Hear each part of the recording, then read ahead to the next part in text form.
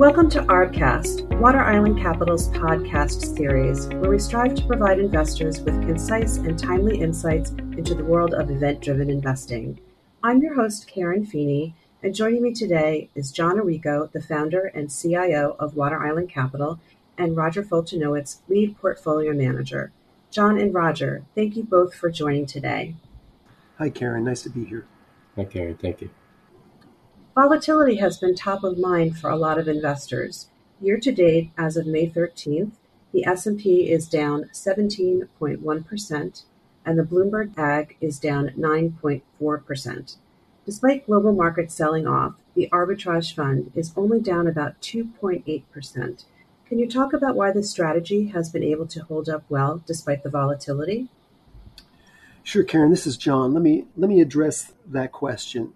Volatility around our returns is to be expected when the underlying markets are volatile, as the securities that we purchase to deliver our defined return framework are the equities and bonds of those entities that have entered into definitive merger contracts. So typically, if you think about the period between which a merger is announced and the date of that deal closing, and it can be from 45 to 145 days.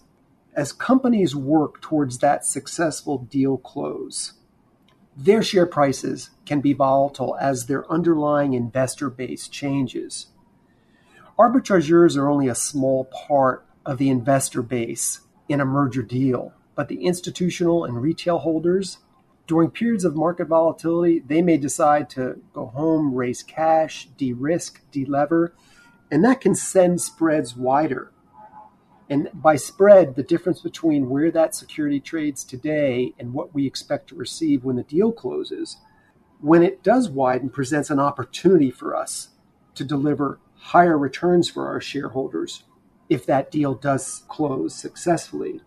So while volatility in the short term can impact our day-to-day NAVs, our returns are going to be driven by capturing the returns or the spreads that are associated with each of those announced merger deals. And if we take it a step further, if we've done our work and continue to believe that the transaction will ultimately close, then we're going to take advantage of those bouts of market volatility by putting capital to work at attractive rates of return. And remember, the deal terms are defined. We know what we'll be receiving when the deal closes. So a wider discount today to the ultimate consideration versus what that discount might have been yesterday or last week can be an attractive opportunity for us. Two requirements, though. We need to have dry powder or cash available to put to work during bouts of volatility in the marketplace. And two, we need to have the capacity to invest that incremental capital in each of those transactions so that we can still maintain our risk framework for the portfolio. So our returns are tied to the successful close of a definitive merger transaction, and market volatility can enhance those returns for us if we can take advantage of them. And we typically will see that volatility as having a short-term impact on our portfolio returns.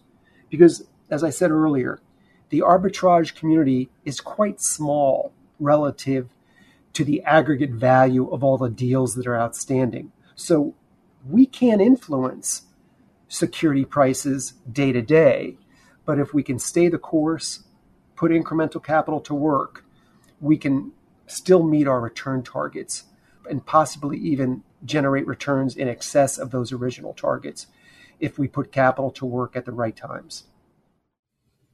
Roger, I have a question for you. How is the current market environment impacting your investment landscape? Nothing has changed. From where we're sitting in regards to our strategy, I would say, if anything, it has become probably incrementally more positive. The breakdown of the current market environment is rising rates, which for us, that's the baseline return profile of our return universe is getting better. Volatility is great for us because volatility creates an expansion of the return profile for merger arb. Why that volatility is occurring has always been the need for liquidity, which is what we've seen in 2008 and the same thing of March 2020 through COVID. Deal risks are the same. right? Nothing has changed from that standpoint. We still need regulatory. We still need shareholder approval. We still are heavily reliant on the contract and valuation. So that has not changed. The strategic rationale, has that changed? It has not. I would say deal flow. Deal flow is always something we look at very heavily. I would say acquirers that have been patient for the past 6-7 months, they're being rewarded and they're stepping in and putting that cash to work at valuations that they feel are reasonable. And what's nice about these types of acquisitions in moments of dislocation, it could showcase some sort of opportunistic bidding. When things look the ugliest, they then step up and put money to work and announce a deal. But what happens if things get better? What happens if we bottom out? So all of a sudden, that's a nice recipe for competitive bidding situations.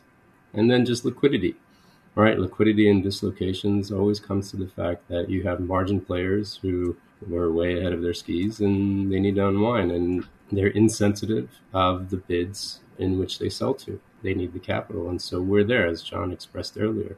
These are the moments in which we thrive. We want to take advantage of these situations, and it's nothing wrong with the transaction. It's just the players who are involved. And so I would say, in summary, it's incrementally more positive in this type of dislocation than we've seen in a while. That's an interesting point, Roger. How is it that you have the capacity to allocate more capital to spreads widening when others may not? I think from previous podcasts and conversations we've done publicly, we've always expressed a framework on how we handle market dislocations. And it usually falls within 3 or 4 ways of handling the madness, right? One, to start with, we definitely like to position the overall portfolio to shorter duration transactions. And so those are your 30, 60, 90-day vehicles. And the reason why we like those is because the window is very tight in regards to the deal closing. And so, during times of dislocations, deals are still closing. And the short-term ones are probably closing even faster because they want to get it out of the public markets. And so that's one vehicle. We keep things short. And so we'll get deals rolling off, and we get to reinvest that capital back into the dislocated market.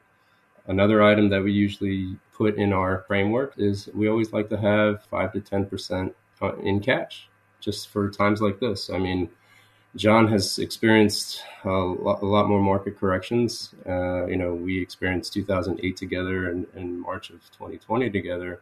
And it's always beneficial to have that type of capital earmarked for these types of dislocations. Yes, it could be a cash drag, but in these types of moments, it's worth every penny to have that.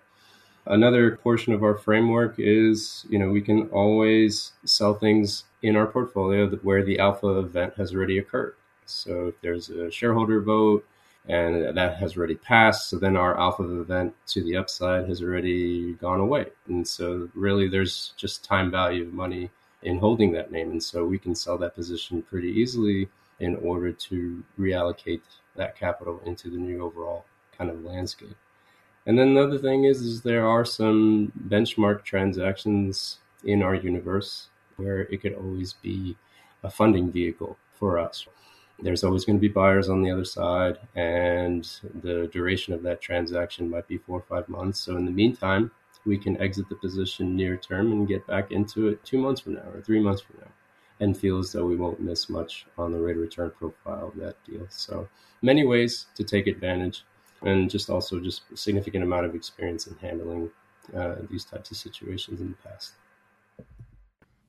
What strategy-specific risks are you navigating, and what keeps you up at night? Yeah, those are good questions, Karen. The specific strategy risks really haven't changed for us and don't typically change throughout the market cycle. The emphasis we place on the various risks might, but we're still focused on the regulatory landscape and the risks associated with transactions, clearing various jurisdictions around the globe, and the regulatory bodies that these parties to a deal must navigate. There's also, tracking the macroeconomic fundamentals associated or the impact really associated with the fundamentals with the parties to a deal, and whether or not we're or moving towards an economic environment that may be or create some difficulties for any of the parties to a deal, and how that might affect either the buyer's perspective or the target's perspective when it comes to moving forward on a transaction. The other risks that we think about are all really driven by the fundamental analysis that we do around each transaction, its strategic rationale, the reasons the parties are doing the deal. Those don't change. Those are a constant part of our process here, because we really need to understand what the downside might be for any position that's in the portfolio, and that really guides our positioning. And finally, I'll say that while the credit markets for the last decade or so have been quite friendly to companies looking to finance transactions with leverage, I think as we move towards a different rate environment, as we see the Fed engineering rate increases, the credit markets already reflected that to a great extent.